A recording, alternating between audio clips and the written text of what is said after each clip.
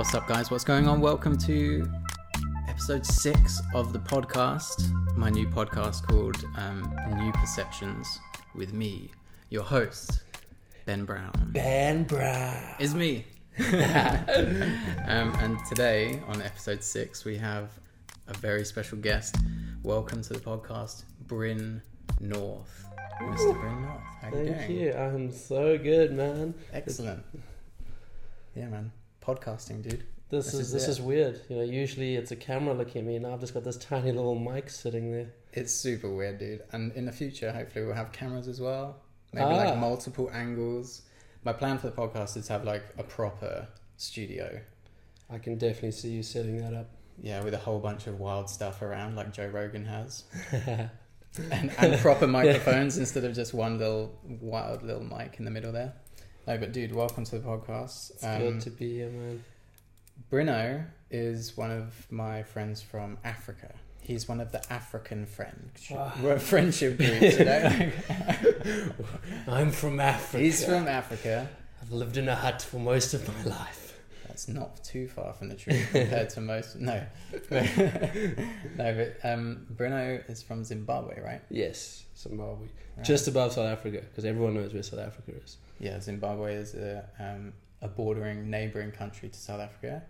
And how I know Bruno is through film, video, photos, and that side of my work life. And then we just became friends through all of our adventures and escapades that we've been on over the last couple of years. The good life. Yeah, exactly. So yeah, I wanted to bring Bruno on the podcast mostly because it's easier for me to talk for half the time than it is for the whole time. Is this it? Yeah, that's it. So you better fill in the gaps. Jeez, all right. No, but mostly because Bruno has Bruno's a filmmaker, so we have a lot in common. I try. And we also love cruising around Africa, and we have a very similar stupid sense of humour as well. That's like quite embarrassing. And also for any parents with young ears around them, there might be a couple of swear words going down in this. I was gonna ask you that. Like, can I just throw it out there? Just throw a boom. I don't know, because in my like. Fuck! Whoa!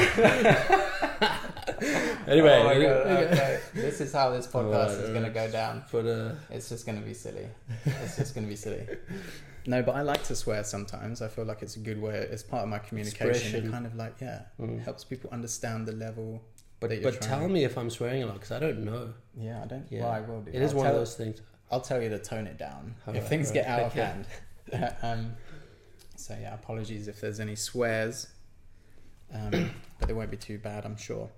But yeah, Bruno is a filmmaker and an amazing filmmaker. Thank and you. whenever I speak about Bruno and his filmmaking, or people ever ask me, I always say that Bruno is very low key, but he is literally the best travel filmmaker that I know.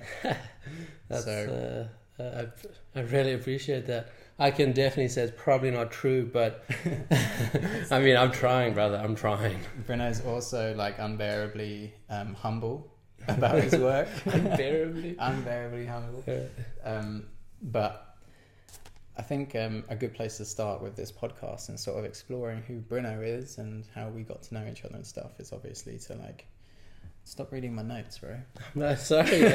I'm just trying to. I made like see what questions are coming up here. I know. I did a bit of research, which was super fun research because really, mostly I just went through your YouTube channel and watched all the videos that I've already seen. If anyone else goes and does that, just watch the latest few, because no, only the latest few I would say are something that I think I like. Yeah. Anything before that is me just. See, I would have said fucking around, but just messing around. Yeah, just me messing around, fooling about, just fooling about. Yeah. So you've got like something like 27 videos or something up on your channel, right? On your YouTube channel. So go watch the latest 4 maximum. So the latest 4 max. Right. Well, obviously, I think a lot of people would say that about their YouTube channels, and that's something I definitely am like guilty of saying is when.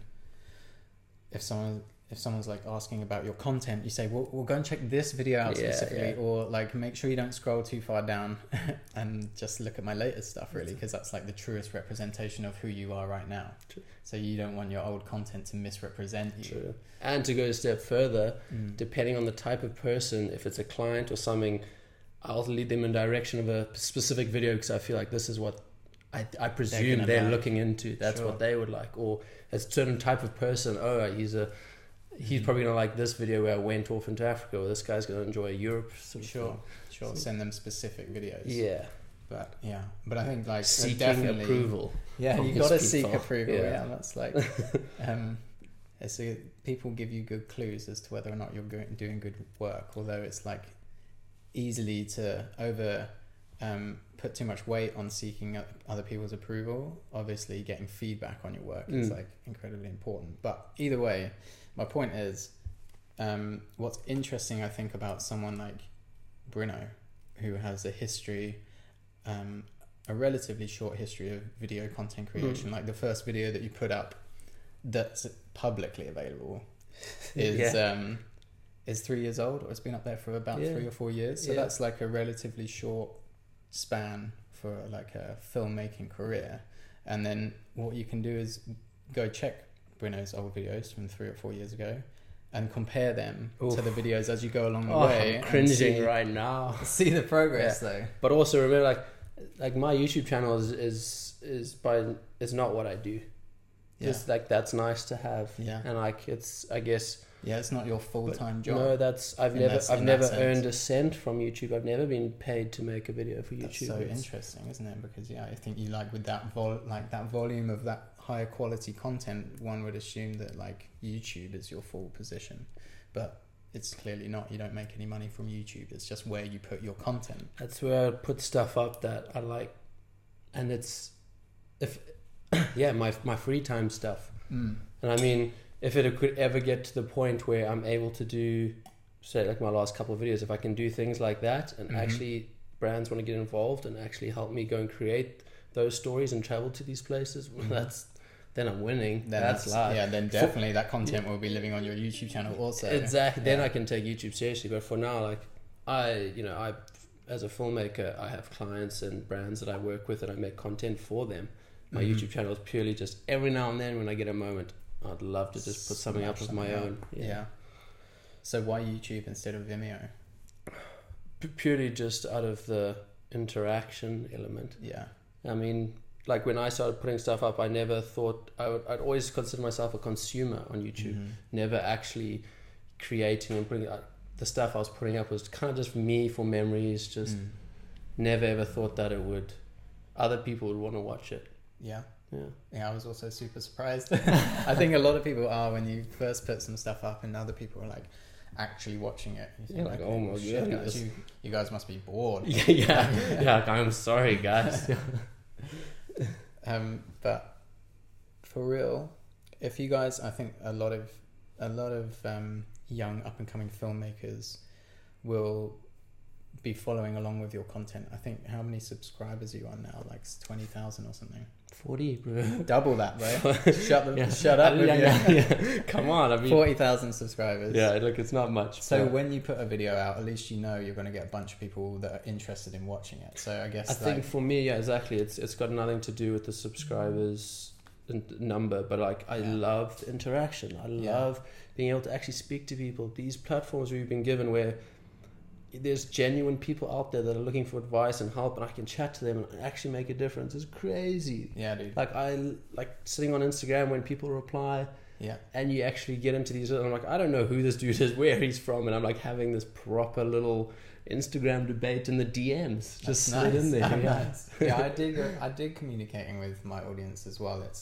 It can be like energetically tiring after a while. Your audience is that's just a little bit bigger, and I can imagine, I mean, it takes enough time, me just doing it on a small group of people. I can't imagine yourself. Well, yeah, I think it's still a small group. It's like it's a different size of group of people for sure. But in terms of like that one-on-one, if you decide to reply to someone's comment, it's usually specifically because you think they've asked a cool question, or Actually, it would be sometimes I think, especially when people are asking me, "Oh, what camera and lens did you use for this photo on Instagram?" Yeah. It's nice to reply, so that other people who are thinking that same question have an answer already. Exactly, because it is probably the most common one, Yeah, right? Yeah. And also, for me, the comments section, especially when I was uploading, would for the first hour I'd sort of check it, and you'd have the usual OGs come through and try and get first comment. And then and I'd always have like 2 or 3 of my homies would like remind me that I haven't linked someone in the description or done stuff like that, so I'd literally you guys wait. got checking on And you. if for the first hour nobody's mentioned anything about like not linking stuff or like missing stuff out, then you got people like I got people helping me that I've never met. Yeah. No, it's awesome. That's incredible. I miss uploading actually a bit more regularly. Yeah, on YouTube. you know It it's was a gonna fun happen time. again eventually. Yeah, we're gonna eventually get some uploading done. Yeah. But when was the last time you uploaded? Probably a couple 3-4 months ago. 3 months ago. Yeah. So that was. I was in Flores in Indonesia.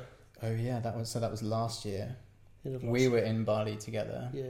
And That then was our first like holiday kind of together, where we were like Yeah. chilling a bit. Yeah, as that well, was- there as was well no as doing work some involved, work, yeah. But then I managed to get a company out there that let me stay out on their boat for a couple days. okay. And, So did you plan on staying in No. Indonesia that long? So you extended your stay. Dude, constantly. Like I didn't even know I was going there, and then all of a sudden I'm there for 2-3 months. Nice. In and out, yeah.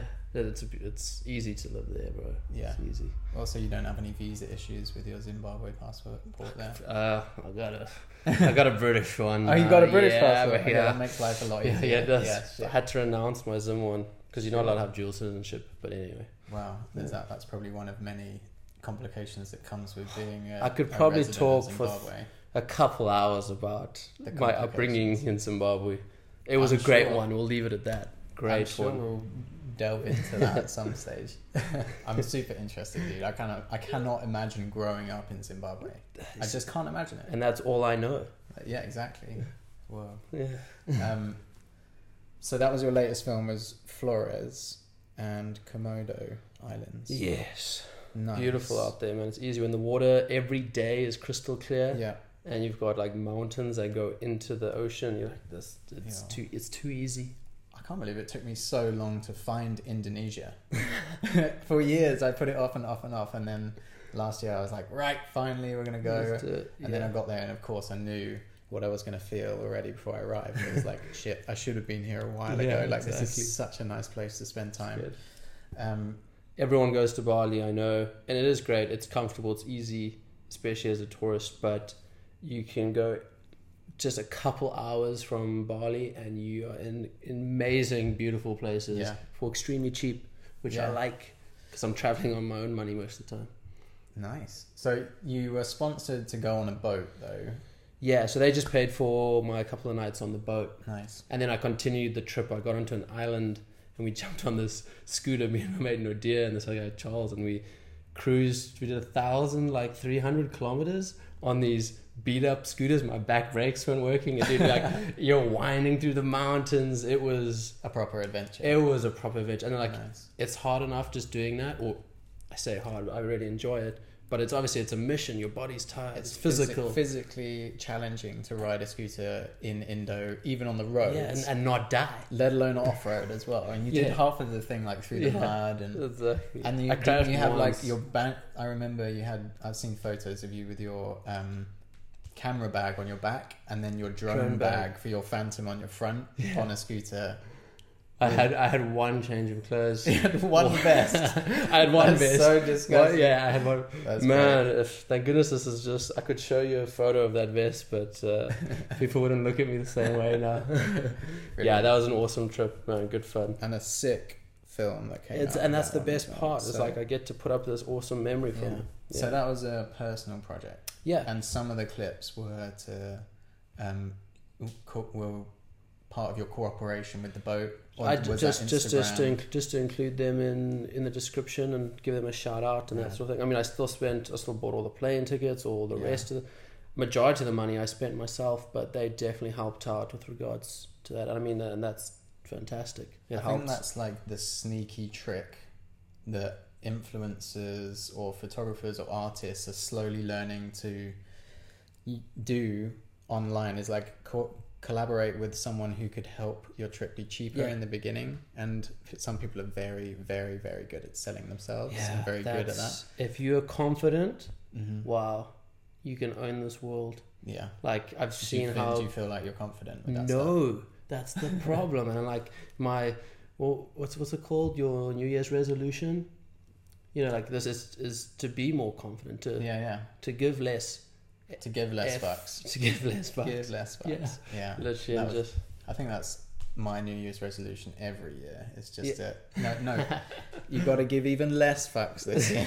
Like even less, because we're only given a certain amount per year. Exactly. So use them wisely. That's good. I like that.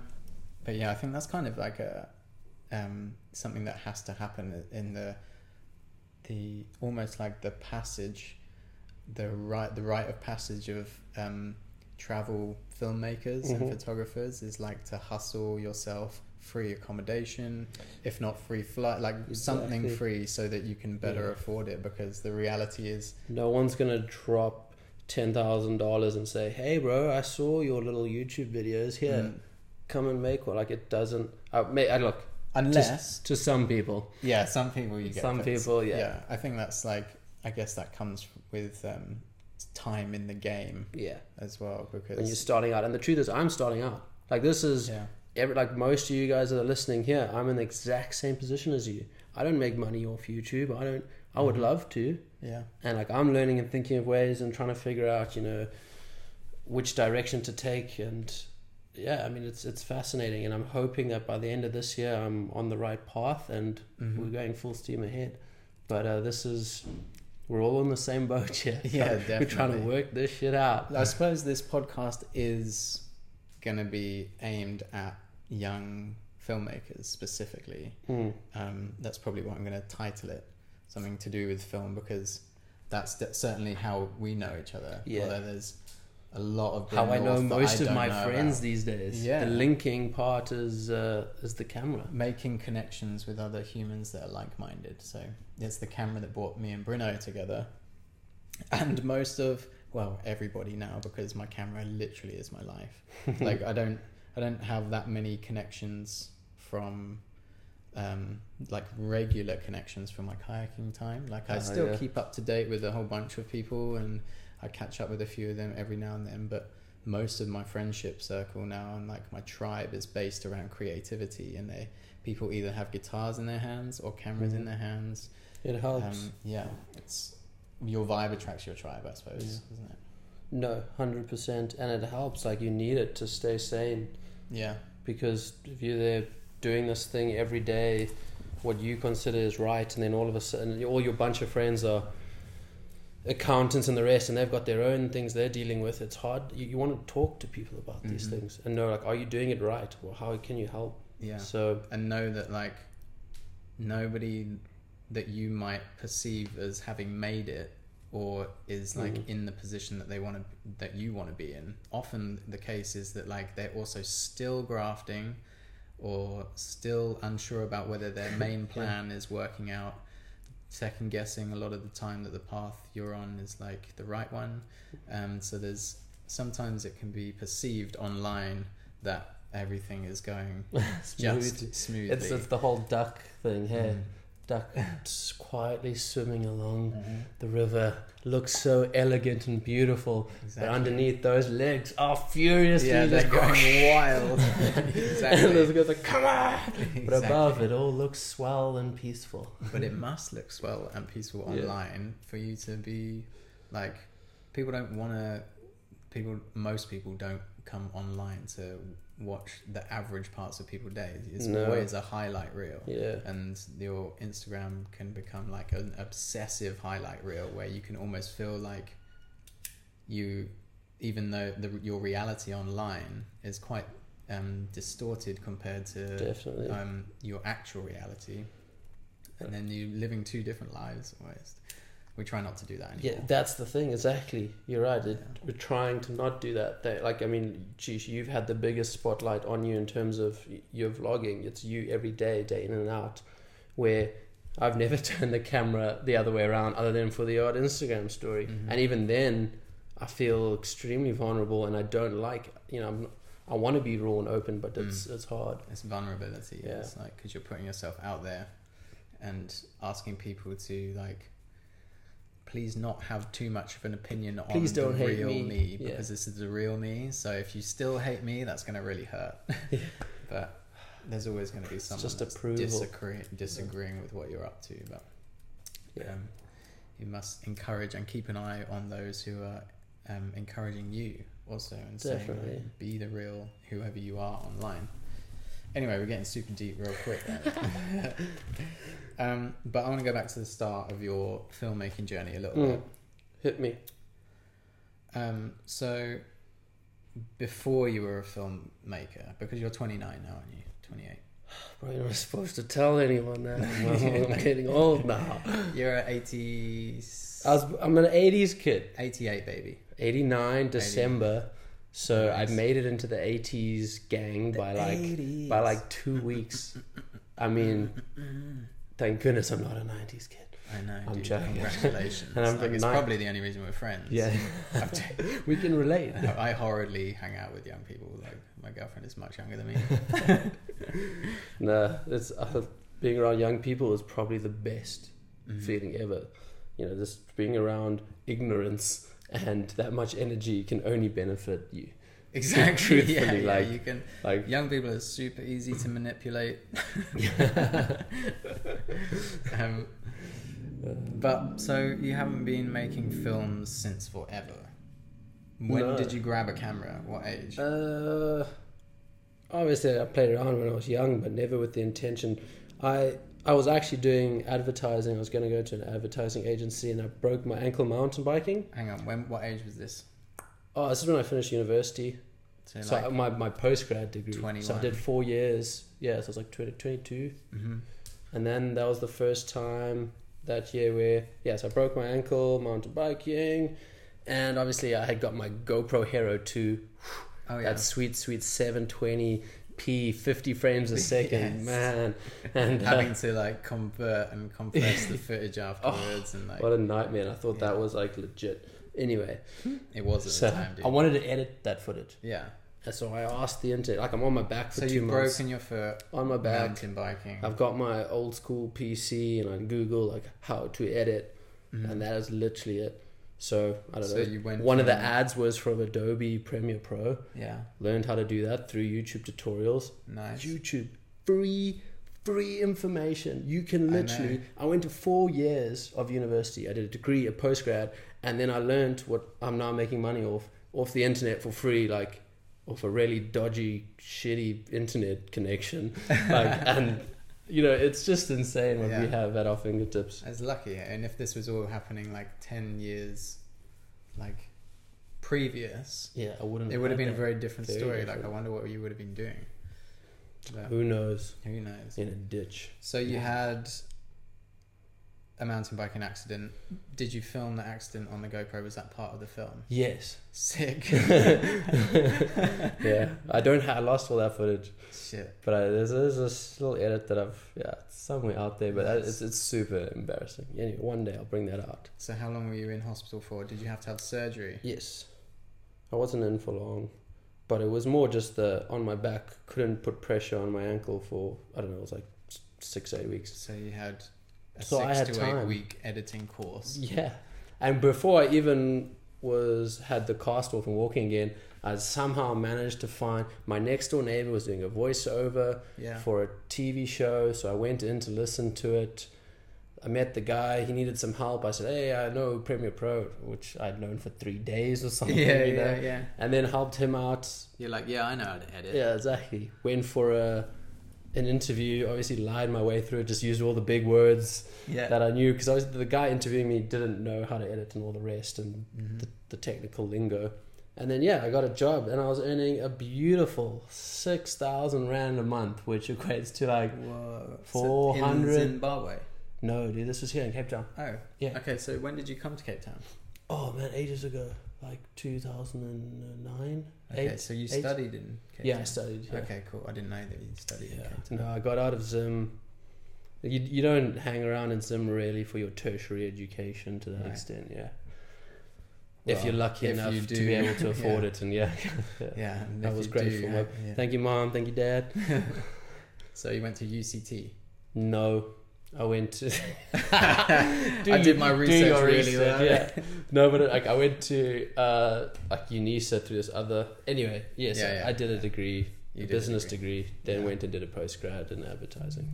Cool, man. Yeah, and then you had your bike accident, and you learned to edit, and then you edited your sick 720p 50 frames a second GoPro footage, which I did too. I used to have all my movies were at 720p.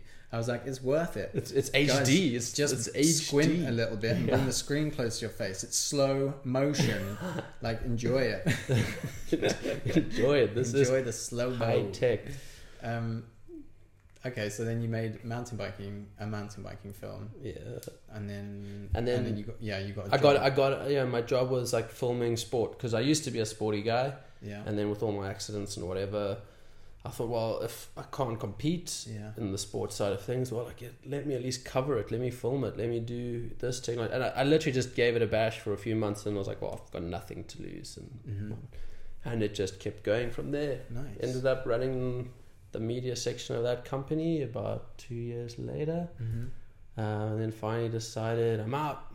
Let's try this free world stuff. You're freelance. But then then I took on a big client. It was Specialized at the time, that they took up majority of my time. Specialized mountain bikes? Yeah. Or just the brand? Or was it Specialized just bikes. But then I used to go and film like all the Red Bull dudes sending it down.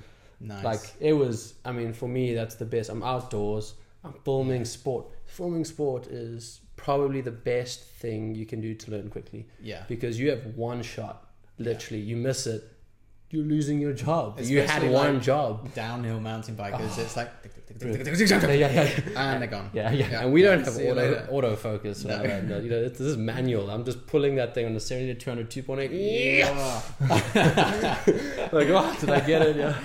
Hope so. Yeah, we've all been there pulling manual focus. I also, like, one of my first films that I ever made where I charged someone money was for Brunel University in Surrey, and I made a film for their athletics team. I went to one of their meets and I shot, and as they're running down towards me on the track, I'm like trying to pull focus on my 100 to 400, like, and the whole thing's on a dodgy like plastic tripod shaking around.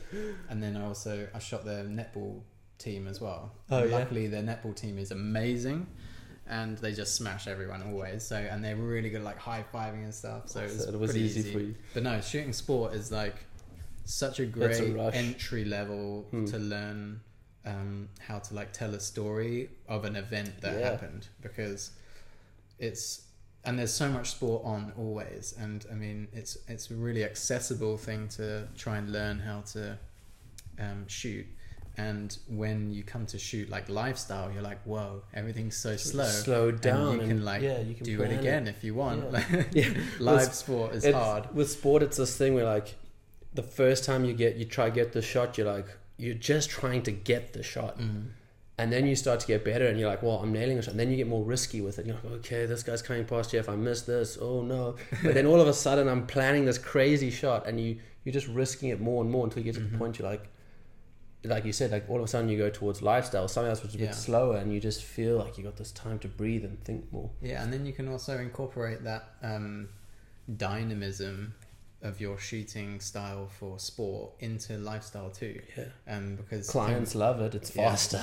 They're like, oh, you're telling me it's only going to take 3 days instead of the 42 the other guys quoted me? Yes. We can do it all right now. And that's kind of the freelancer thing as well, is like solo missioning. You do everything, so you have to have your own gear, you have to show up on your own, you have to direct, shoot, pull focus, sometimes produce, and often produce. And especially when it's your own stuff, like you are a one-man band, and that's kind of how a lot of young people start out, especially now when the traditional film sort of industry isn't actually that accessible because you have to have degrees and the camera gear is ridiculously expensive. It's not even an option I look at. I'm just starting, but I'm like, that's like, it's just a completely different way of like shooting and filming things. Now there's this whole like evolution of run and gun, like very high quality footage, slow-mo, handheld gimbals. You can be that one-man band and produce something really high quality, but I think it's important for young filmmakers out there to also understand that that's like the fastest way to learn.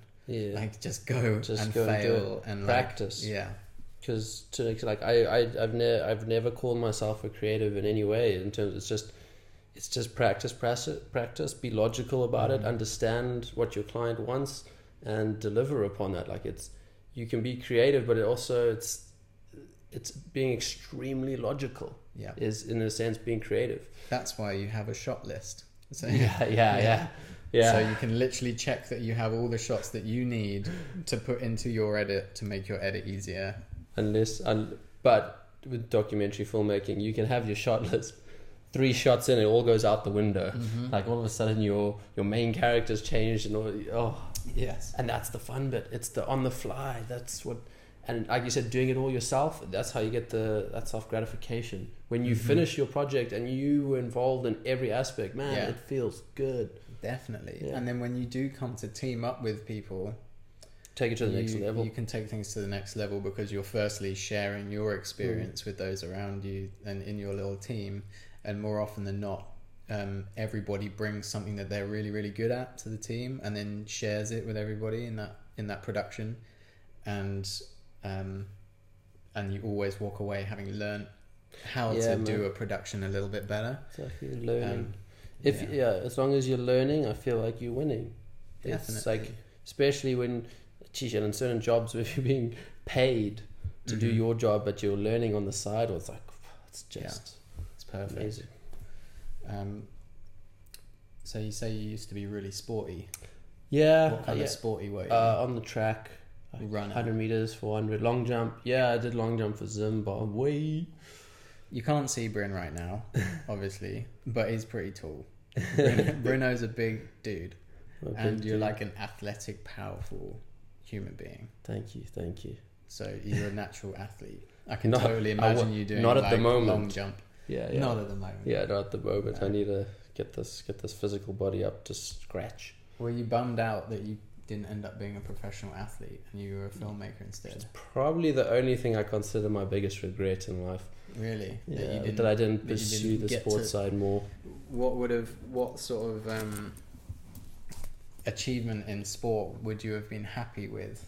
Like, did you want to just at least make the team for Zimbabwe? Or I mean, like, I loved athletics. Yeah. Because I was really good at it in the sense that in certain disciplines I was good at. And then I actually preferred, instead of going to my track meets and stuff like that, I preferred to go play rugby. I played with the first team rugby team. I preferred that because it was like more of a team discipline. Yeah. And it's where track is it's a solo aspect. And although it's great to do well, but man, when you win in a team, it just feels even better because now you got the whole everybody's like amped up. Oh man. Yeah. So rugby. Yeah, rugby. Yeah, crazy sport. But then you did mountain biking, and you were good at riding bikes, though, weren't you? No. Well, I have fun at it. I crash a lot because I push it more than I should. Beyond your abilities. Yes. Reminds me of my tattoo, bro. Confidence. Too much confidence. Yeah, that's on the other side, I got my scar, and that's literally like when it goes too far. You can look at that every day. Exactly. Fuck.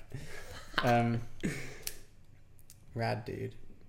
What else was I going to ask you about? I was going to go back a little bit and ask you about a brief history of your YouTube channel in terms of the first sort of videos that you put out and how you got started. But let me just have a little look through my notes. Well, the first time like I started a while ago, but they're not like, it's really like, they're not great. It was more me. That was me practicing. You can see me practicing in my own free time. Like, you know, I'm working with clients, I'm trying to do odd bits and pieces of jobs and work, and that was me sort of like, hey, let me just try this out, let me do this. Although, and it's not great, but at least I hope that when I look back to those videos now, I am better, because then it's, you know, proof is in the pudding. Practice makes perfect. Yeah. And the first time I actually tried to kind of start making videos for YouTube was when I was traveling with Specialized. Yeah. So I was visiting a lot of different countries, but you know, you're there for this other client, and I might get a couple hours free by myself in each country, and I would, instead of resting, I would go out and just try shoot B-roll of just, if I'm in New Zealand, I'm out and just walking through forests and then I put together my own little video, and I did like a weekly thing where every, I think, week or two I put up a minute diary of wherever I was, and that was the first time I tried to actually like put things up, and people noticed it, and it was great. Consistency. And I stopped because truthfully, like, I just didn't have the time. So those videos, you were working with Specialized. I was there filming for someone else. Then in my free time, I'd try and make my own little thing. Yeah, and they were your little 1 minute diaries, because there's like 6 or 7 of those that are back to back. Yeah. And that was like 2 years ago. Jeez, already. Yeah, man. Yeah. Does it not feel like 2 years ago? It feels like like I'm still like trying to, you know, like, you never feel like you've ever made it. You know, you're constantly like, all right, let's go. Yeah. It's getting better. On each of those minute videos are in a different country.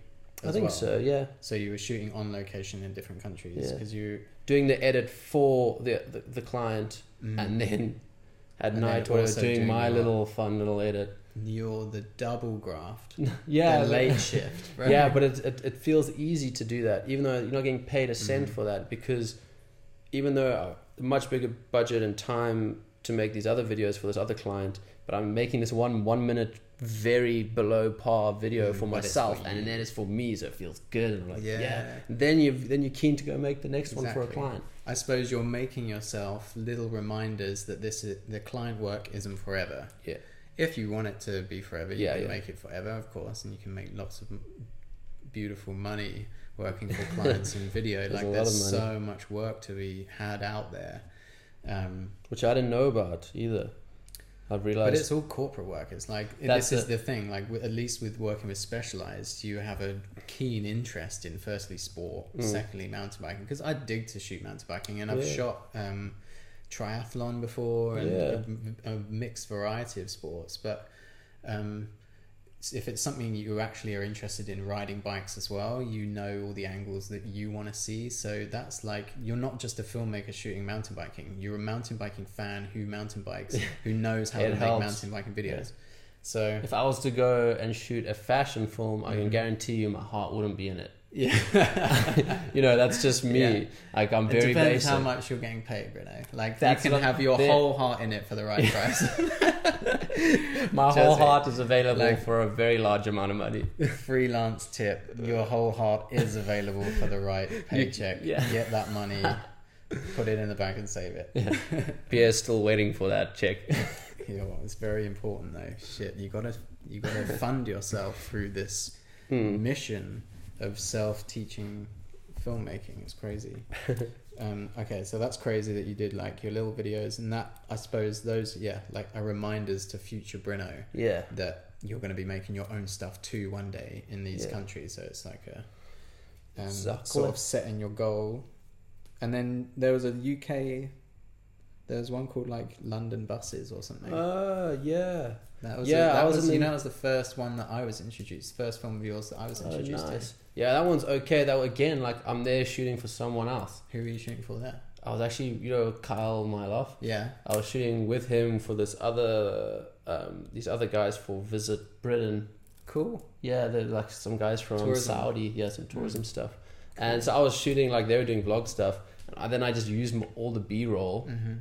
As long as it's in the contract that you can use it for yourself. Little travel film. Yeah. I'm not making all of these money movies, by the way, all these films on Bryn's channel are like 2 minutes to 4 minutes. Like, there is a lot of like beautiful, like, Bruno, for me, is one of the, if not the best at transitions, but not just like zoomy any After Effecty ones. Like your the way you think out your shots is sequential, right? Like it just in terms of just if I'm panning from left to right, the next shot should also move from left to right. Just make it easy on the eye. But I've moved away from the good, the transitions that have plagued YouTube over the last year or two. Many zoom in transitions. Yeah, so like I gave that a bash. Yeah, that was some time back. Yeah, and now I try to make it a bit more professional. Like I don't have to throw stuff around and punch in and out the whole time to make it seem interesting. A nice cut is always well appreciated. Just a cut. Like when a cut's right, it shouldn't, and it doesn't feel off. That's editing. Like you don't have to swoosh into that slow motion bikini butt. Flip. Okay, so also aside from editing and stuff, your lady, your partner, Lisa Peacock. Bless her little console. Lisa, I'm so grateful that she lets me do this amount of traveling. I was going to ask you, like, how does freelance filmmaking and traveling sit with your relationship? Because that must mean long distance. It's tough. Yeah, we do a lot of long distance. She's also in a kind of similar position at the moment with her work. She's in between Zimbabwe and a few cities within South Africa. Cool. So, but she just helps a lot. We help each other in that sense, and the time we do spend together is obviously it's great. Yeah. And I just thank her so much that she lets me do it, and she knows like the goal eventually would like to get to the point where I'm big enough where I can bring her with. She can be helping in terms of other productions, because I really hope that this goes to another level. I don't want to just be traveling Britain by himself and making little videos. This at some stage over the next 10 years will hopefully evolve to something bigger. Gonna level up. Yeah, keen to level up. Ding. That's right. Is that the level up sound? I guess so. We can add one in afterwards. No, okay, Bruno and I, we have a very one of our common interests is electronic music. Yeah.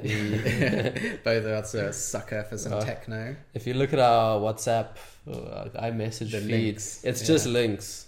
We don't say much other than like yo. Yeah, or like banger. Or headphones on. Yeah. Sharing that Spotify love all the time. And we both have spoken numerous times about how cool it would be to be able to make our own music for our own videos. Like, fuck. I almost said the F word, but like flipping Tim Kellner. Timmy, you know what? Hero. I was genuinely thinking of Tim last night while I was in bed. That's kind of weird. Sorry, Tim, if you hear that. But don't be sorry. Yeah, but genuine, I was like, man, like I really, really appreciate that this man can create his own music for his own films, and he's highly skilled at both. It is a talent I wish I had. And I did spend the first few days of this year sitting on GarageBand trying to make some music, and I appreciate it so much more now, knowing how hard it is. It's like the first time you try surfing, you come out the water and you're like, okay, all right, those guys are really good. World Surf League, they're pretty good. Tim Kellner is the Kelly Slater of like making your own music and film together. Like, he's killing it. I'm pretty sure every film he makes that he puts on Vimeo gets a staff pick as well. Yeah, he did get a staff pick recently, and he's the nicest dude ever. We worked with him on the Audi project together. Hey, I hope I get to work with him again soon. Yeah, shout out Tim Kellner Timmy boy on Instagram, Tim to the Wild. Legend. But we want to make music like Tim. So Tim, if you're listening to this, come to South Africa and give us like a boot camp of how it all works. Tim's like the nicest, most gentle person that I know as well. He probably is just sitting there going, okay, yeah, I could do that. All right, definitely make it happen. But I want to make a little jingle for my podcast. So I've got little Rolly Blocks pad, and I'm going to try and make some music for this episode. For this one, are we going to do it right after this? So if you heard the intro at the beginning, that was made half an hour after this was recorded. Damn, pressure's on. Such a funny thought. Pressure's on. Imagine like we don't make anything, which is a high possibility. And then in the end, because we have to deliver a jingle. Now we have to deliver a jingle. We just end up doing a little sing. We just sing something into my iPhone. It's Ben Brown featuring the Bruno. Well, we have that now. If nothing comes to fruition, done. In the bank. But yeah, we hopefully are going to learn how to make some beats. But yeah, Bruno and I like to go dancing together also. Not ballroom dancing. Not ballroom dancing. I would be up. If you invited me, I would. Put the speakers in the ballroom and I'll dance in it. But I wouldn't call it classical ballroom. No, but we like to go and stomp the dance floor down a little bit. Yes. I don't do it nearly as much as I used to when I was a young kid. See, I'm new to the festival scene. I'm new to dance music, like house music and trance and psytrance and but yeah, you've been there. Oh man! But you also went to university. Yeah, I never went to university. I was about to say, like university days, that like you're just in a tent camping out in the middle of nowhere, going out to parties. Like you have a good time. Yeah, it's great. But I can still do it now. I'm young. Yeah, you're not even 30 yet, dude. So yeah, that's why we've got to travel now while we can, while you're young, because it does get harder, I'm sure. It hasn't felt for me harder, but I just feel like physically, like climbing volcanoes. Yeah, my patience is tested, like more traveling now because I've done so much of it, and also every time I'm on a plane now, I'm like, there's quite a lot of carbon footprint, and then I'm like, but this plane would be going anyway. Someone else would be sat in it. Like, it's probably the hardest thing to think about. It's hard to think about that, but I'm gonna be trying to do a little less flying this year, mostly for my sanity, so that I can get some routine in place for long periods of time. But I need to go somewhere crazy. I'm doing the research at the moment. I've got a few in mind. I don't want to give it away because I'm like, if I go, it's going to be like my Mongolia thing where I can just go off and just be in the proper wild middle of nowhere. Nice. For 2 weeks, come back and make a nice little film. That's a lacquer segue into the next section where we're going to talk about your journey into Mongolia film. Oh, yeah. Which you put out like 9 months ago. Yeah, that one's done actually well. It's done really well. It's got 264,000 views, which obviously this isn't like a view or numbers pumping game. It's just a good indicator to like how much people are enjoying it and sharing it. So over 250,000 views in 9 months. That's awesome. So you can assume that will in the long run get over 500,000 views. It's just nice to see that like you put it up there and like the views took over in terms of like it's being watched because people are sharing it and they enjoy it. It's the shares that mean something. A view, someone can watch 5 seconds and be over it. But if someone's sharing it and the views are going up, it does feel good. Yeah. So you must have gone with a big team to make such an epic film. No, Tell us about the production from Mongolia. What took you there in the first place? It was beginning of last year, and like I just left Specialized because I wanted to do different things. I wanted to spend more time doing other things, and I looked at some crazy places and I was like, oh, no one's really going out to Mongolia. Man, and I did some more research. I'm like, this looks crazy. Yeah. I mean, it's not really like the sort of place, well, for me anywhere, I'm like not rushing to Mongolia right now. Especially if you become a vegan, you cannot visit. Really? Is it meat heavy? This isn't going to sound right, but like I ate horse and goat for the entire time. So like out in the West. Like it's proper. Mongolia. Yeah, in the West, like I was living with nomads. Whoa. So like you stay with like the eagle hunters, essentially. They use the eagles hunt. Yeah, they use the eagles. A lot of you guys may well have watched this film already, but if you don't, definitely check it out. I'll link it in the description. I actually will. There was no plan with when you go through. Just also check out Bruno's channel and hit subscribe and give that guy some love with thumbs up, because this work is not a one-man band kind of film. Like it's such a good film. Thanks, guys. You have to go and check it out. It was no electricity out there either. Okay, so not an easy shoot. So I had power banks to charge my camera batteries. There were times where I wanted to shoot, but I'm like, save the battery, save the battery. Whoa, so hang on, tell the people your camera setup. We're 49 minutes in and we haven't even spoken about gear yet. Yeah, because it isn't that important, let's be honest. But it's a GH5, super small and simple. Metabones adapter, and I use the majority of the time an 18 to 35, Sigma 18 to 35 1.8, and the 70 to 200 f4, the cheap one, the small little crappy one. So your camera bag is not like as people would most likely expect, like an array of different glass, like all Canon, can't afford all that. Sony, or and then I had a gimbal. Had the Zion Crane 2 at that stage. You were one of the first people to consistently be using those gimbals. No, I tried. I was I used to use the what's the HD Flycam. Oh, the non-electronic one that I used to use also. Yeah, man, like that thing was, especially filming sport. If I can, because if an athlete's coming past me and I can run, instead of getting a shot of him coming past, I can now get a shot of a static one of him coming towards me.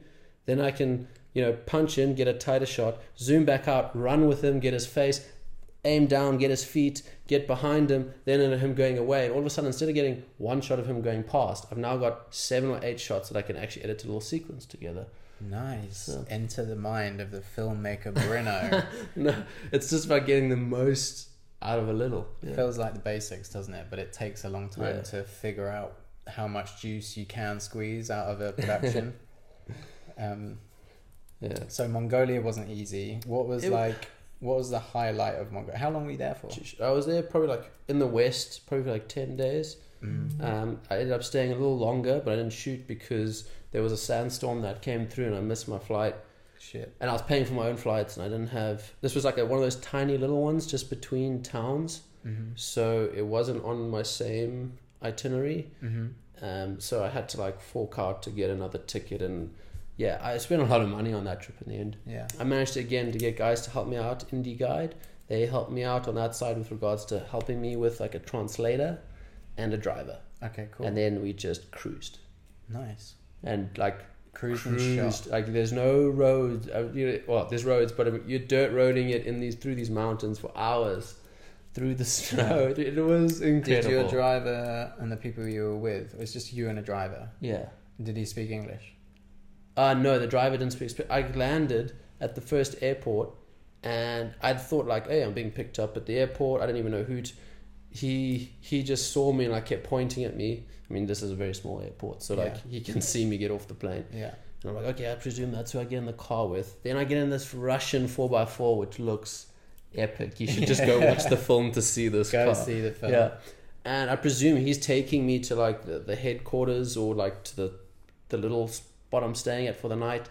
6 hours later, I'm still cruising through the mountains. What? No idea like how far away I'm going or what. And at the time, I thought it might be just like 10, 15 minutes. I've got the drone up. I'm filming everything. I'm like, this is insane. I'm like just filming everything. 6 hours later, I've gone through like 4 drone batteries and I don't even know if I'm going to have electricity at the next other end. So I was like, Bren, you just slow it down, boy. Slow it down. That's hilarious. So you had a driver that didn't speak English in a country and that you've never been to. And how was the driver in like cooperating with you to pull over and get shots? Because that's often hard, isn't it? When you've hired someone or you're working with someone who's just there to drive you and they don't know about shooting. How do you communicate with someone like that? Well, the first thing I did was like you have to make friends with them, and obviously we couldn't speak, but like I tried to explain to him what I was doing when I was filming. I'd show him some shots. I took photos of him on the drive. We would stop. I took some photos of him, and that night when I got in, I edited them. He had like this old iPhone, and so I airdropped them all to his phone and showed him. Sick. And instantly like he was stoked and happy, and he understood like, whoa, like, oh, rad. Okay, so that was just kind of the way end. to like break down the barrier a little bit. And like I did have a translator later after that. I met up with some other guys along the way. But then the second half of the trip was properly on my own. You don't even speak for a long time because you don't actually have anything to say. It's cool. And like you're staying, I'm in the mountains. So in the Altai Mountains, it's where Mongolia meets China, meets Russia, meets Kazakhstan, I think. Whoa, so Kazakhstan. Kazakhstan. One of them. Ignorance. One of the stans. Ignorance. Yeah. I can't remember right now. But anyway, something like 4,000 meters above sea level, staying in this little house. And like I set my alarm for like 6 a.m. so I could wake up. And I can't speak with the family I'm staying with either. Yeah. So I just like get my camera out and I do the whole like point at them, point at camera, point back at them, meaning like, can I film you? Yeah. And they give me a little nod, and then I just like shuffle around them for the next shooting. 3 hours, and it's like this is their daily life. Wow. They're out milking the yaks, Wow. like scraping the ice off the backs of the horses, you know, and then like saddling up. Next thing we're riding into the mountains, and yeah, Sick. it was the whole experience for me. I truly enjoyed it. Good. And was it like, how do you like missioning on your own, solo missioning like that? I do, because I have more say in terms of when I want to stop and All the say, actually. yeah. Yeah, you can do what you want when you're on It's your because own. when I'm with other people, I don't like interfering with them. If we're going and I want to stop and film something, I know that the other people are going like, oh, can we just go now? Yeah. And that affects me. Yeah. So Stresses you out. yeah, Yeah, you so wanna being do by things on yourself, your own you don't time. mind if it's a waste of time. Yeah. I hate wasting other people's time. Yeah, true. But again, I definitely prefer being released with a friend, because I don't know if I like being around people. Yeah, me Yeah. too. Yeah. I'm a people person too. Yeah. Lots of banter. Yeah. I often find like In the tough jokes times. go wasted. Like there's so many jokes that are missed out on when I'm on my own. But Kenya. I laugh to myself about it, obviously. But like sometimes I'm like, if I had my mate here, we would this have would be- such a laugh about this one thing. But instead, you're just sitting by yourself going, Mm. yeah, man. Like if we could do more like the Kenya trip, Oh yeah. if we could do that again, well, we're trying to plan one now at the moment for later this year somewhere. Yeah. But something like that, where it's a bunch of friends all doing what they love. Oh, I don't know. I'm just like, it's just that's me just having a good time. That's me genuinely like that's what all I want to do. That's the goal. Spend more time either on the road or shooting, or with your friends shooting, or just with your friends, or on your own shooting. Just all the things that make you stoked, and sitting in that like truth and happiness in yourself. Like line more of those things up in the future. That's exactly what we want. And definitely Kenya. So Bruno was on, guys, you know, when I went and drove with Nicole, my ex, all the way up to the Masai Mara and back in Kenya from Cape Town. That was 2 years ago, or a year and a half ago now. Incredible trip. Amazing, epic trip. I've spoken about it a couple of times on the podcast, but Bruno was part of the team that flew up to Nairobi, to Kenya, to join us for 3 weeks, cruising around Kenya to all these different locations and epic places to film. And that's when we really got to know each other also. Yeah. Everybody was like, it was a tight group of like 8 of us in 3 Land Rover Defenders that were, Puma was by far the most reliable, like by far. The Landy that we were driving, oh man, I'm so, okay, yeah, we did have, it broke down a couple times. Yeah. But in general, like the fact it got through all those thousands of kilometers we did is amazing. Yeah. They are the old ones that are just like tractors. You're like, well, there's nothing on here that can go wrong. It just is making a noise and it goes along, so it's fine. No, but Bruno was part of the team, and for that shoot, and the Kenya Visual Vibes is still awaiting completion. But it's been done for about a year, to be honest. It's been 85% done. The full draft is there. It actually just needs a voiceover and some cleaning up. Yeah, it just needs a bit of time and energy put into it, which there's just been a lot of life that has got in the way. Life does get in the way of these things, though. But we'll have that thing done at some stage, and it's going to be such a fun film to put out. And it'll probably be on like the 2-year anniversary after we shot it, and then everybody will be like, "Whoa, you spent 2 years in the post-production?" We'll be like, "Yeah, we did." We'll do a reunion. No, we'll do a reunion. It's going to be sick. Yeah, no, I mean, it is. So yeah, Kenya was basically one of the first times that me and Bruno really started to get to know each other. And there were some stories from that trip. So many stories. This is what you never even released your vlogs from that I trip. know. I did Those a are whole good. bunch of vlogs that never even went out. Those need to at some stage when you start uploading again, bring those up.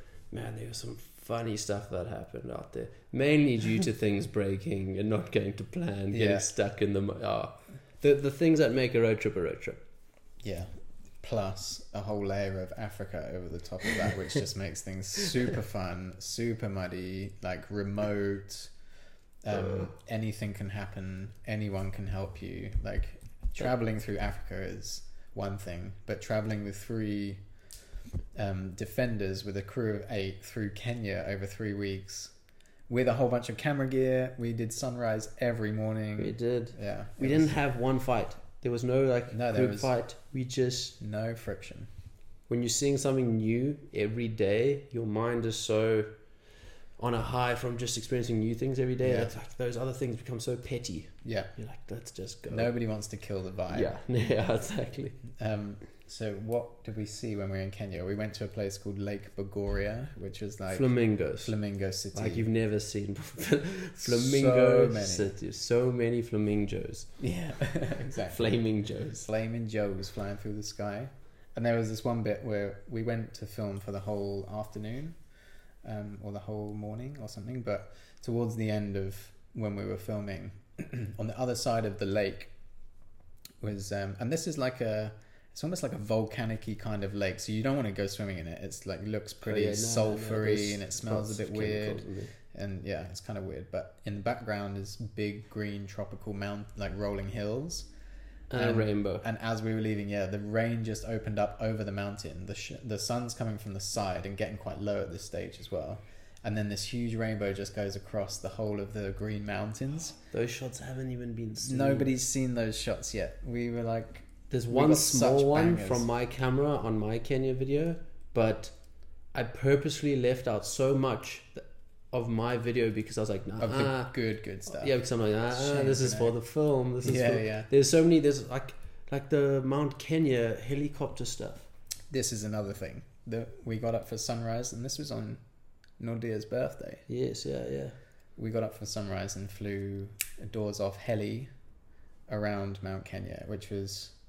And I think you guys had these stories conditions. You might recognize some of these stories because of things like Instagram posts. So there's a few photos that went out, but hardly any of the video has gone out from those kind of... None. And Shane Brunner got up for sunrise just to shoot the helicopter flying off. He didn't even get to go in the heli. Shane. No, there was no room for me. There But was no room. look, it was Nordia's birthday. He was the man that was going up there. So it was me, Nicole, and Nordia in this. And then I heli. filmed everyone getting into the helicopter, taking off, and then landing, and everyone going, "It was so sick." Yeah, it was such a good trip, Flip. And it started off. We all obviously met up in Nairobi, and we were there maybe 3 or 4 days before you were, and Pumbaa had kind of limped into Nairobi. Not a good state. So we had a bunch of work done at a Land Rover place called Bush Rover in Nairobi. Bush Rover. That's the most like Land Rover. Yeah. And of course it's the Land Rover logo, but instead of land, it just says Bush. It's like ridiculous. So they were fixing Pumbaa up, and we rented an Airbnb that was like an 8-bedroom mansion that had clearly like the suburb had gone downhill somewhat in Nairobi. Yeah. Like people that you could rent super cheap. Beautiful for like house £100 for a night. You could rent an 8-room beautiful mansion. So we all met up there, and I was so relieved to see everybody, because it was a rough few days. Yeah, it was like I'd been on the road with Nicole for like 6 weeks 7 weeks or something, and we were like halfway through the total trip that we were doing, but just to like have the boys come through, and just with the boys banter, and like there was such a relief. Sure. And it was a great start to our little trip. And we went up on the top of a skyscraper, and shot like all sorts of footage of Nairobi. Is a wild city, hey man. It's huge. Yeah, it's really big. Isn't it regarded like as the capital of Africa? No, it's the biggest. Yes, yeah, you're right. And we broke down that day in the city. Remember, in the middle of the road, in rush hour traffic. So like, this is a huge city. Like rush hour traffic is, I don't know, crazy. It's pretty crazy, and the thing is, there's not many rules. There's not many rules in Africa generally. Think of like, I don't know, New York traffic standstill, but African rules. Yeah. It stalled. The car stalled. We couldn't start it again. Next, but then there's people running off the side of the road, getting out of their cars, like pushing our big Land Rover. We're just super embarrassed because we just couldn't get it together, to be honest. It was actually a Range Rover. It was like a V8, old V8 Range Rover, and it had a choke, and it had in the end, because it gave us so much trouble, like 2 days before we were leaving, we swapped it out for a almost as broken Defender. I'd say as broken. But we're like, this thing's going ring, ring, ring, ring, ring, ring, ring, ring, ring, and the engine won't turn over. I'm like, come on, like twiddling all the things, like trying to just make something work, and eventually it came good. And we had SP in the back. Yeah, he was vlogging it. SP was vlogging it, so yeah, you should watch his vlogs. I actually watched them not so long ago, and I had a laugh. Man. They were lots of inside jokes, though. Yeah, some that are going to go over everyone's head, but I'm like, oh. No, we must go and watch that SP. Maybe we should watch it after we finish recording this. I want to watch that vlog. Let's do that. If we do, we'll link it in the description. If it's not there, it's because we didn't watch it. But then we got the engine started and we cleared the highway and like managed to get back to our Airbnb. And I thought it'd be really a good idea to like take a shortcut. Oh, yeah, you remember this? Yeah, we completely ended up in the dark, completely on a dirt road. It got stuck again in between two suburbs and like an informal settlement. So but all of a sudden we're standing there. I've got this. I filmed this. I was filming you this. Yeah. And there's like 30 sheep that come out of nowhere and like surround our car. And then a guy pitches up with a rifle and like says, AK. "This is not safe. You Luckily, security guy. Yeah. And all of a sudden we were like laughing and joking, like, bro, like, what? Okay. Well, we were laughing and thought it was hilarious because there was a little bit of 4x4ing to get like across this area suburb in the middle of Nairobi, thinking that was a great idea. And then I managed to stall the car, which is actually why we had to restart it on the highway, because I stalled it as well. Embarrassing.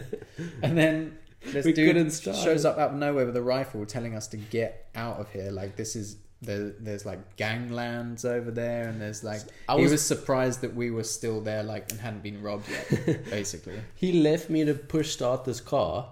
Well, and just watched. There's like Bruno, this little dude, tall skinny dude, trying to push this Range Rover with Ben in it, like, all right, send it back now. Yeah.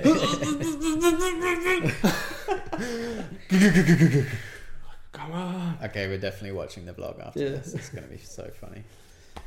So that was, and we hadn't even left Nairobi yet. There was so many great stories getting stuck in the mud. Yeah, I'm looking forward to putting all of that content out at some stage once I can like get my head around the volume of like work. We shot a lot.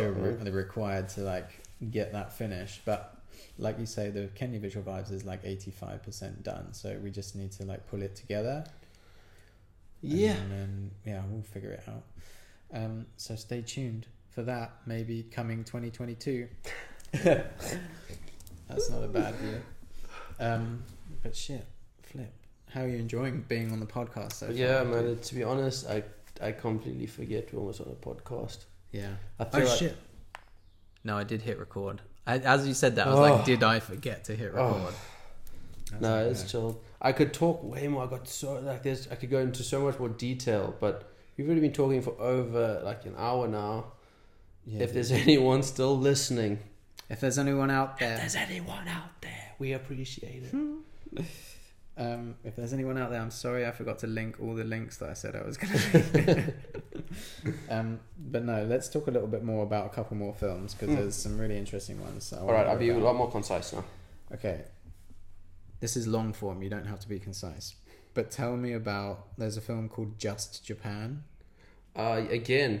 A year ago? Yeah, shot that in 48 hours. Whoa. Yeah, because I was down there again filming for other people.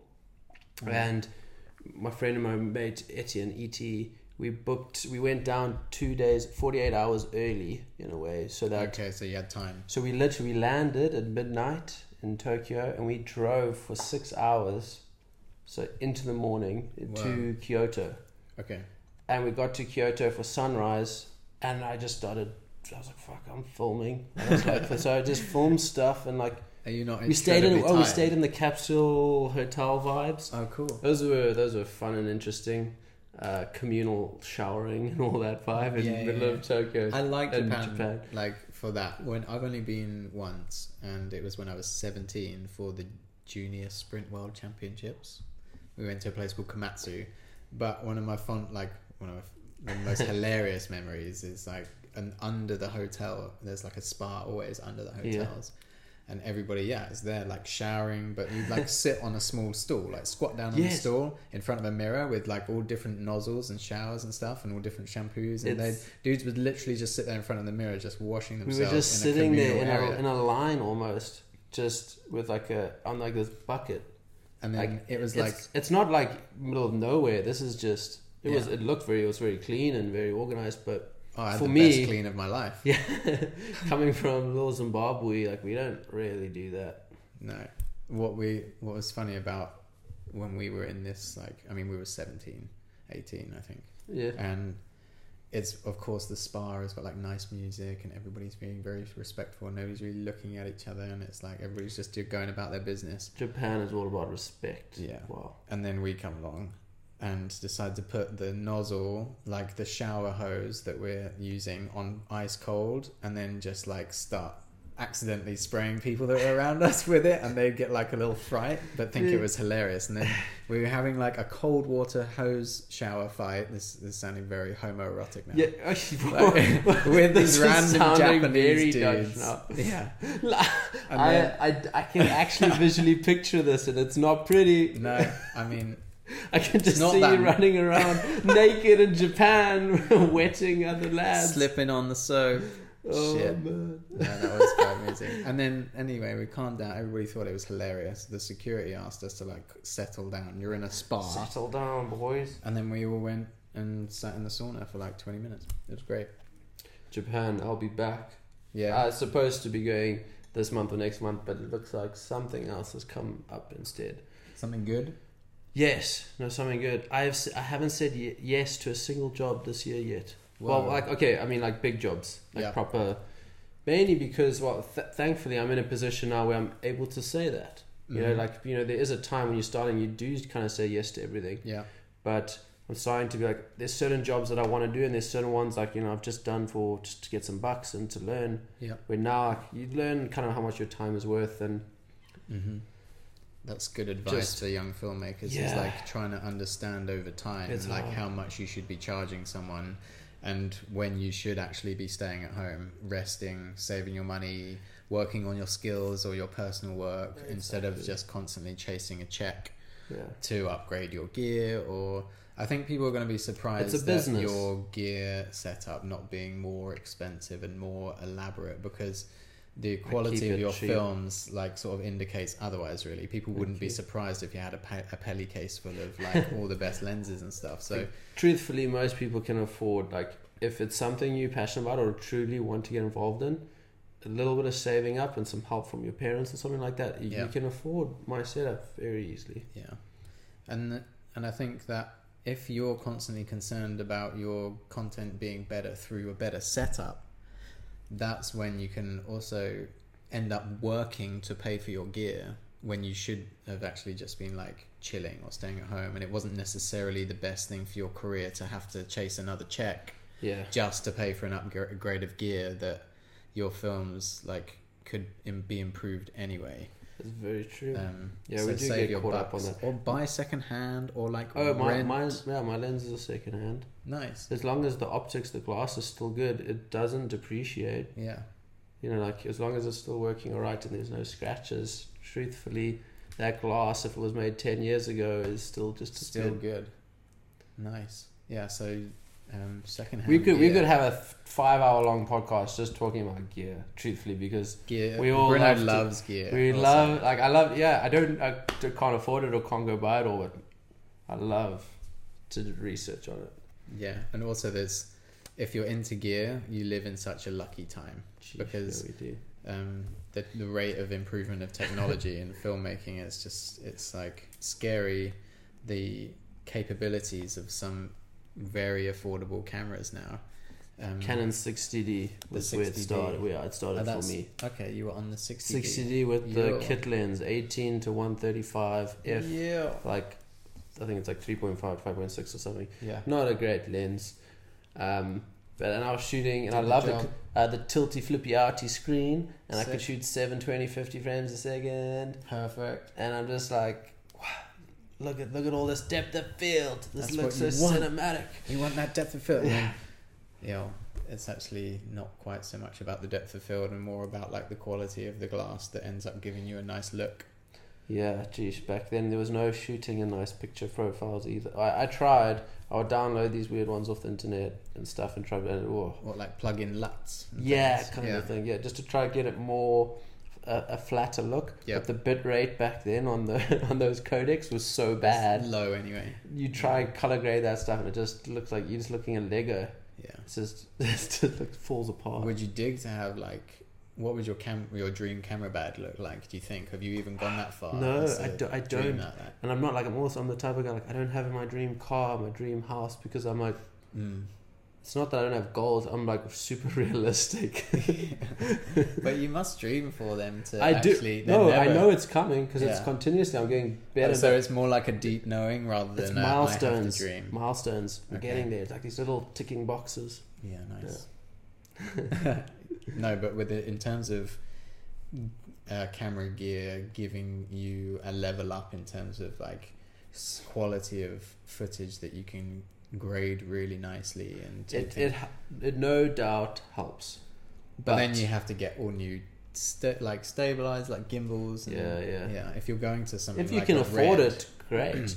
But if you're out there and you can't, don't beat yourself up about it. It's not. It's not the end of the world. Yeah, man. Any other advice for young up and coming or even old up and coming filmmakers? No, I'm asking for advice still from everyone. I message you, Ben, all the time, and that's a good piece of advice to keep asking for advice. We're lucky, and the thing is, we take for granted, like say for Instagram and the DMs and stuff. I can't reply to everyone, and I don't, but majority that do, and I try help, and it's just amazing. And I get to reach out to other people. Like the people that I've met purely through Instagram and working with certain different individuals that have all, I've done stuff with Fun for Louis. You worked with old Sam Calder. I was with him in December now. Shooting in Indo, and then you just meet people as you go, and you're meeting these new people. I'm like, Dan Mace, even look at him, He's working with Casey Neistat now, and I was making films for him before I quit my first job. In my free time, I was for free. Yeah, I made all those things for free. Sure. You just got to keep going, I guess. Yeah, you know where to earn your money from, and then there's certain things that don't really have a price tag. This is what, if you're really that passionate. Yeah. It just sucks that some people take advantage of that, and companies do we'll give you exposure. Yeah, exposure doesn't pay the bills, unfortunately. No. But there are ways of developing relationships with good sort of groundwork with brands. So if there's specifically a brand that has a product that you want to use or purchase anyway, that you think is going to improve your filmmaking, depending obviously on the size of your platforms and things like that, it's never a bad idea to say do you mind if I can review your products and make a thing out of it and say this was in collaboration, and then you have some material that you've worked with a brand to then show other brands who you could potentially work with. So it's about also kind of building a portfolio, but that's assuming that you want to work with brands and put stuff on your own channels, whereas Bryn, you have your own channel for your own private work, and then you work with other people on their projects. Yeah, I do get contacted by brands that want to work with me and stuff, but I'm weirdly picky about it. I don't know, and I don't know if it's a positive yet or negative, to be honest, but I say no to a lot of often I'm like, it's not worth the amount of money for me to do that unless it really aligns with what I genuinely want to do, and I think it's beneficial. But then again, like, I think when I get to the point where I can actually make money off putting videos on my YouTube, I'm pretty certain I have to get brands involved, and I don't think it's necessarily a bad thing. No, people are like, oh, he sold out. When but I'm like, guys, no, I went full time. Do you think a television show that you're watching on this thing was, like, there's many brands involved in many aspects. It's just, that's a whole other story. But I think branded content can be done properly, like if it makes sense. There's a lot of people out there that are doing their vlog and then all of a sudden selling a vacuum cleaner halfway through, and if that's your target audience and they're into that, cool. But like it's just choosing the right brands to work with and what to do. And I think like you're working with brands in a way that, with an approach of like maintaining your integrity, is definitely a great idea. But I think for me, I've said no to so many brands because I wasn't sure whether it aligned with my integrity and like my core values. I became way too fussy with that in a sense, and now, I mean, it's always easier to look back with hindsight, but I think there are some opportunities that I wish that I had actually taken, and I didn't because of fear of my audience judging me and thinking that I was doing this only for the money. So maybe I didn't take those branded opportunities at the time because at the time maybe I was just doing it for the money. Like, and maybe that was like my key concern. And like, I think with a lot of the time that I spent vlogging, I wasn't exactly sure why I was vlogging. It was just to fulfill like a lifestyle. Because you were too busy editing. I was too busy editing, charging my batteries, like finding internet. What a crazy life. Yeah, it was a wild existence. It's nice to actually take some time, and I'm now like at least pretty much a year into just taking more time for myself and just trying to figure out like what it is exactly that I want to do.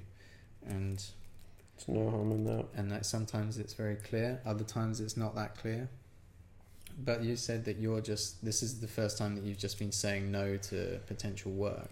Because I'm saying no because I'm like, I could say yes to this and earn a bit of bucks and do this, but by saying yes, if I get offered these opportunities that I'm really looking for, I can't say yes to them.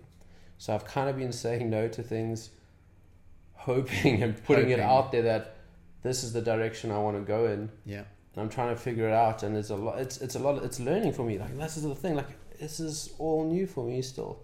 Yeah. So it's fascinating, and like this year I've earned enough to just pay all my expenses and whatnot. But I want to figure it out, and if it means just doing one big job that gives me a big amount of money, even though it's not what exactly I want to do, but that money enables me to go out and do what I want to do, then that's fine as well. Definitely.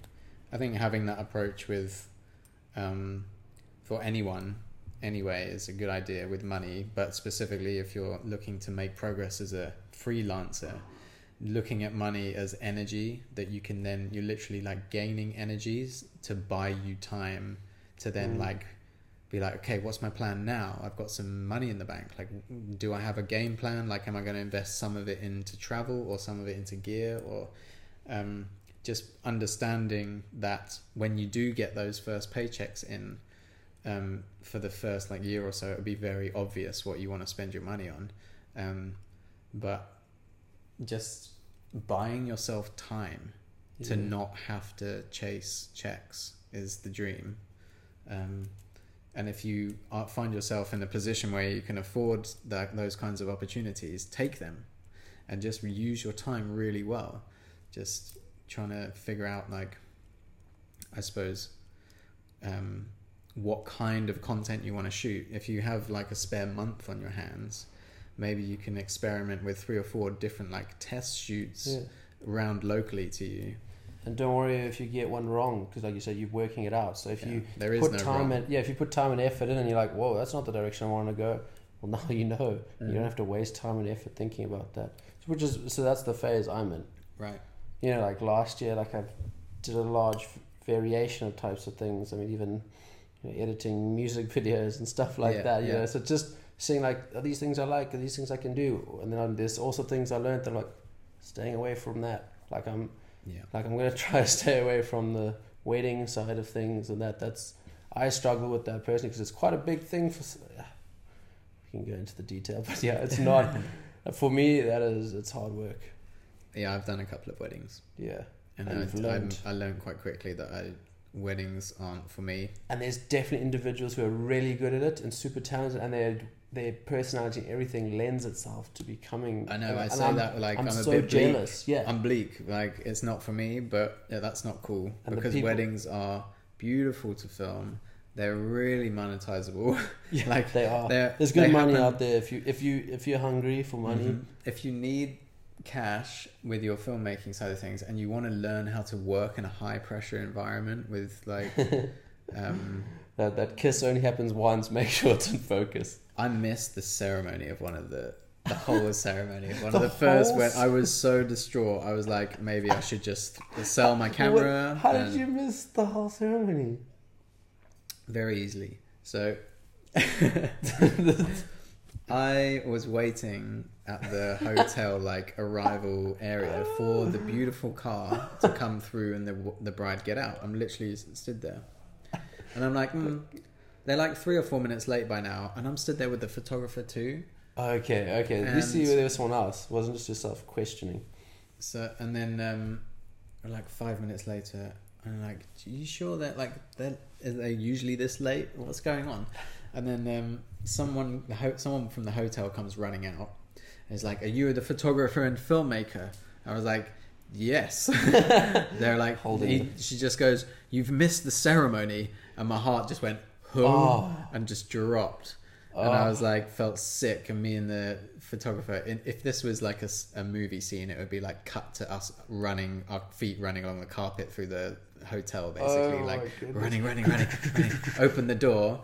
Everybody looks around and they all laugh. They all just like had a good giggle and they're like, "Don't worry." Your forehead's like, beading with sweat. Yeah, and I went in and I just said, went over to the bride and groom. Obviously, I was like, "Do you mind if we do it again? Like, do you mind just running through like roughly what's going on? I know you've been waiting for this moment your whole lives, but do you mind let's redo it. Let's pretend it never happened. Let's do that again. I want real faces. Come on, let's go. Everyone positions. Wear your hymn sheets. Let's go."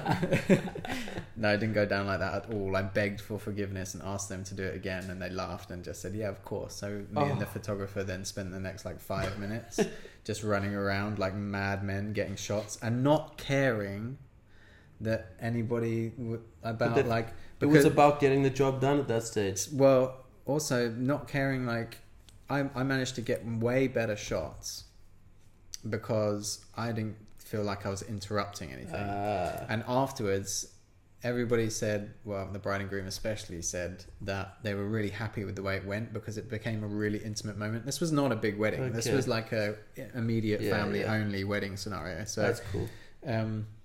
They were really happy because they had their intimate moment, and then we came in and got better shots than we would have done if we were there. True. So well done. You dealt with it. That's wow, what a feeling. Yeah, it was high pressure, but lots of money to be made, and people don't seem to be stopping getting married. Some people get married multiple times even.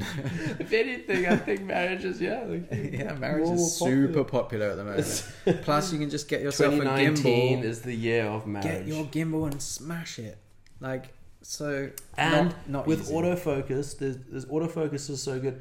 If you've got like a dual camera setup and you leave one camera, you don't have to worry about people moving in and out of focus. You can literally track that face, track that subject, and then you can be manning your other camera while that one's doing its thing. I bet there are wizards out there that go in like one man solo wedding and make it look like 5 people have shot it.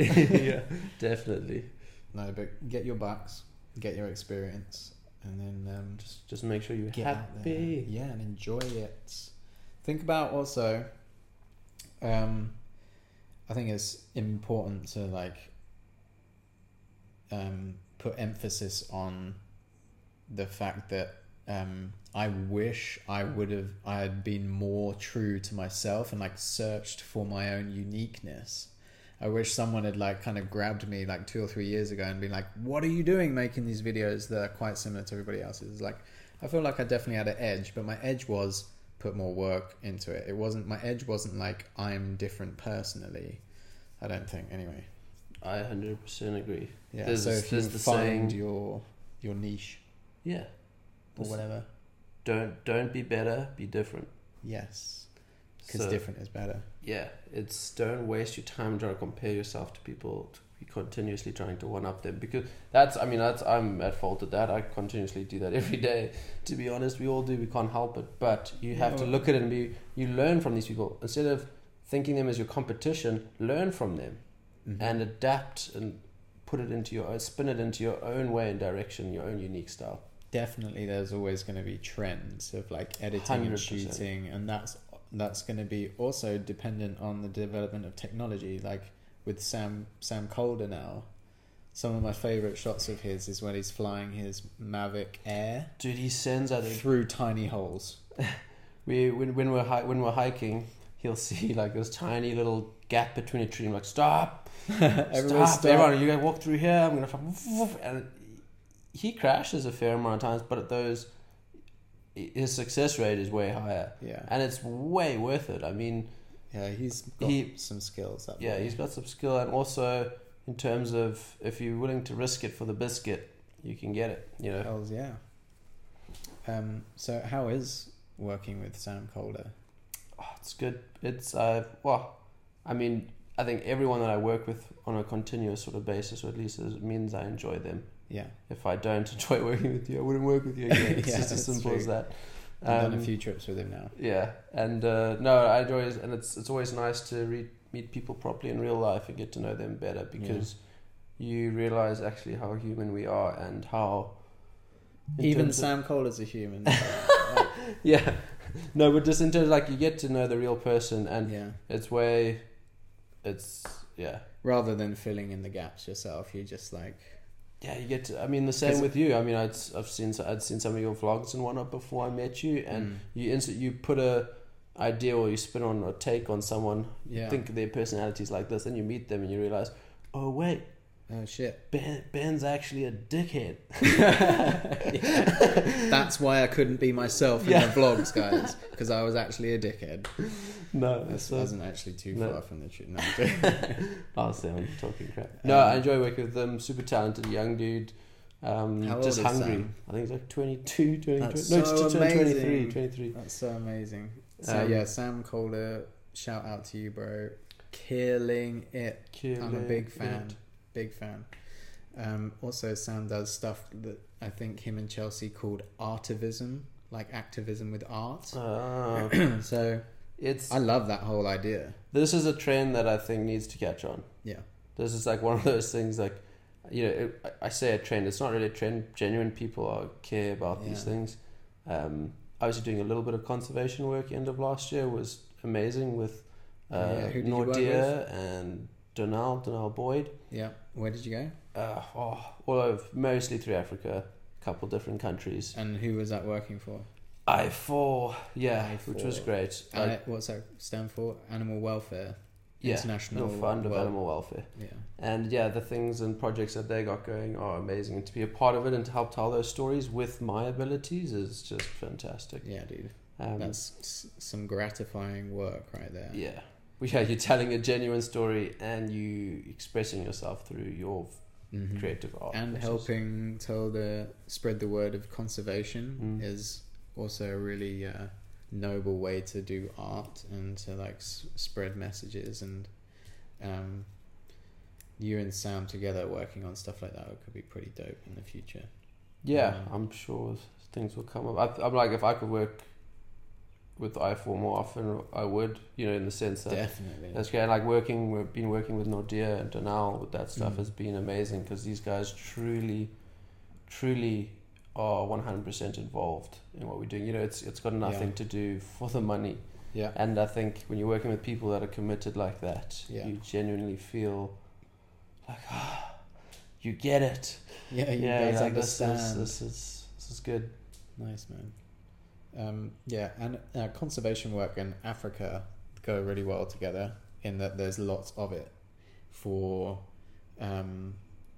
content creators and artists particularly, and we can only really speak from the viewpoint of a photographer and filmmaker, but there's lots of potential opportunities for working with charitable organizations, or it's a good way to actually learn, to practice, because you're telling a story about a place. You get to travel to a really interesting country, and that could be definitely worth, like, as one of our sort of tips to young filmmakers, is like reach out to if there's a charitable organization or NGO or something that's doing really good work that aligns with you and you have like a good feeling about and you feel like maybe you could improve their content, then reach out to them and say, look, if ever you need someone, like, I'd really love to join you on one of these trips. I know Kyle does work with the Thirst Project. Yeah, he's out there now. And you worked with, you and Nordia and Donnell work with I4.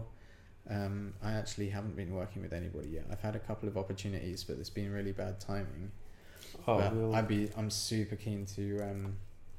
We'll definitely get it. Well, because when you're working with conservation and with organizations, you often have much better access also into Africa to go and shoot the way you really want to shoot it. Yeah, you know? because you're spreading a good message rather than from a tourist perspective. People are way more likely to grant you access, if you put it that way, if you're there to tell these positive stories and actually help and benefit. Especially most of these things, you're helping locals in that sense. It's not although it's animal welfare, you're trying to improve the communities within these areas. Yeah, improve those communities, bro, with your camera. Instead of going out and when you're learning and like just finding a SoundCloud rapper and making a music video for him, hit up some of these other NGOs. They might there's loads of ways to find opportunities to shoot. Wow, we've been talking for a while. We've been talking for a while right now. I don't know if there's anything else I want to like go through and cover. There's loads of. I'm sorry if we were rambling. But don't be sorry. Long form is the new black. Shit. Okay, I'm just going through my notes. We have to make your little jingle for the intro now. Oh yeah, we're gonna enjoy doing that. Tell us about. No, you don't have any upcoming trips, do you? I do, but it's like I don't want to talk about it because it's still kind of like in the progress, and okay. I would hate to divulge everything, and then life happens and we change. True. But yeah, there's 2 projects that I'm excited about. Good. And in the meantime, you're just cruising around Cape Town. Are you filming anything in Cape Town while you're a little bit? Not to. I know we went camping 2 weeks ago. And I didn't take my camera. You didn't take your camera with you? Yeah, first time. It feels good, right? Yeah, but the thing is, being a freelancer is not just about filming and editing. There's actually business acumen that goes into it, and like admin. And so I'm actually busy doing my tax stuff at the moment. Yeah. It's just one of those things that comes with it. Like I have to. It's so gross, dude. I hate trying to be an adult. It's my worst. But we're getting it all done now, so that once the travel starts and the year goes, it feels good once you've done it. Yeah. Because you almost feel like, okay, now I'm qualified to have fun. Yes, that's what I'm all about. That qualifying yourself. Yes, the reward. I used to talk about it in mountain biking. Like when I used to go. You do the uphill first, because then you earn the downhill. It's like it's like put in the hard graft. Also, there's no ski lift to take you up there, so you just got to do the uphill first. And also ski lifts. Oh, what a pleasure! Yeah, we should go on a mountain biking trip sometime, dude. I'd really enjoy to ride with you. I would love to. Yeah, as long as I don't break any bones again. Yeah, don't get that fitness up. That's a general rule for life. Isn't it, really? Try not to break bones. Yeah. Get lost or killed or break bones. Flip. Okay, well, guys, I'm just going to go ahead and say you have to go and check out Bruno's YouTube channel. Yeah, I would say subscribe with the intent that by the end of this year, I think I'll be able to start uploading more regularly and some decent content. Sick. And all of Bruno's decent content pretty much lives there anyway, so you might as well go and check out. Also, don't forget to go and check out Journey into Mongolia. That's what I would love to do. Is that your favourite film? Definitely, because that was like, me spending money, going out there, an idea I had, no plan, came up, the whole storyline in essence was just in post-production, just put together. It was just like this rushed little job that cost me money at first. At the end of it, I was like, oh, man, like what a waste of money in a way, But I look back at it now, I'm like, that paid for itself tenfold in terms of what I learned from it and all the rest. Sick, dude. Okay, well, but anyway, we've rambled far too much. We've rambled. I'm sure this isn't the last time I'm going to get you on a podcast, Bruno. Look at that. The time is 15:15. Numerology. The universe says, well done.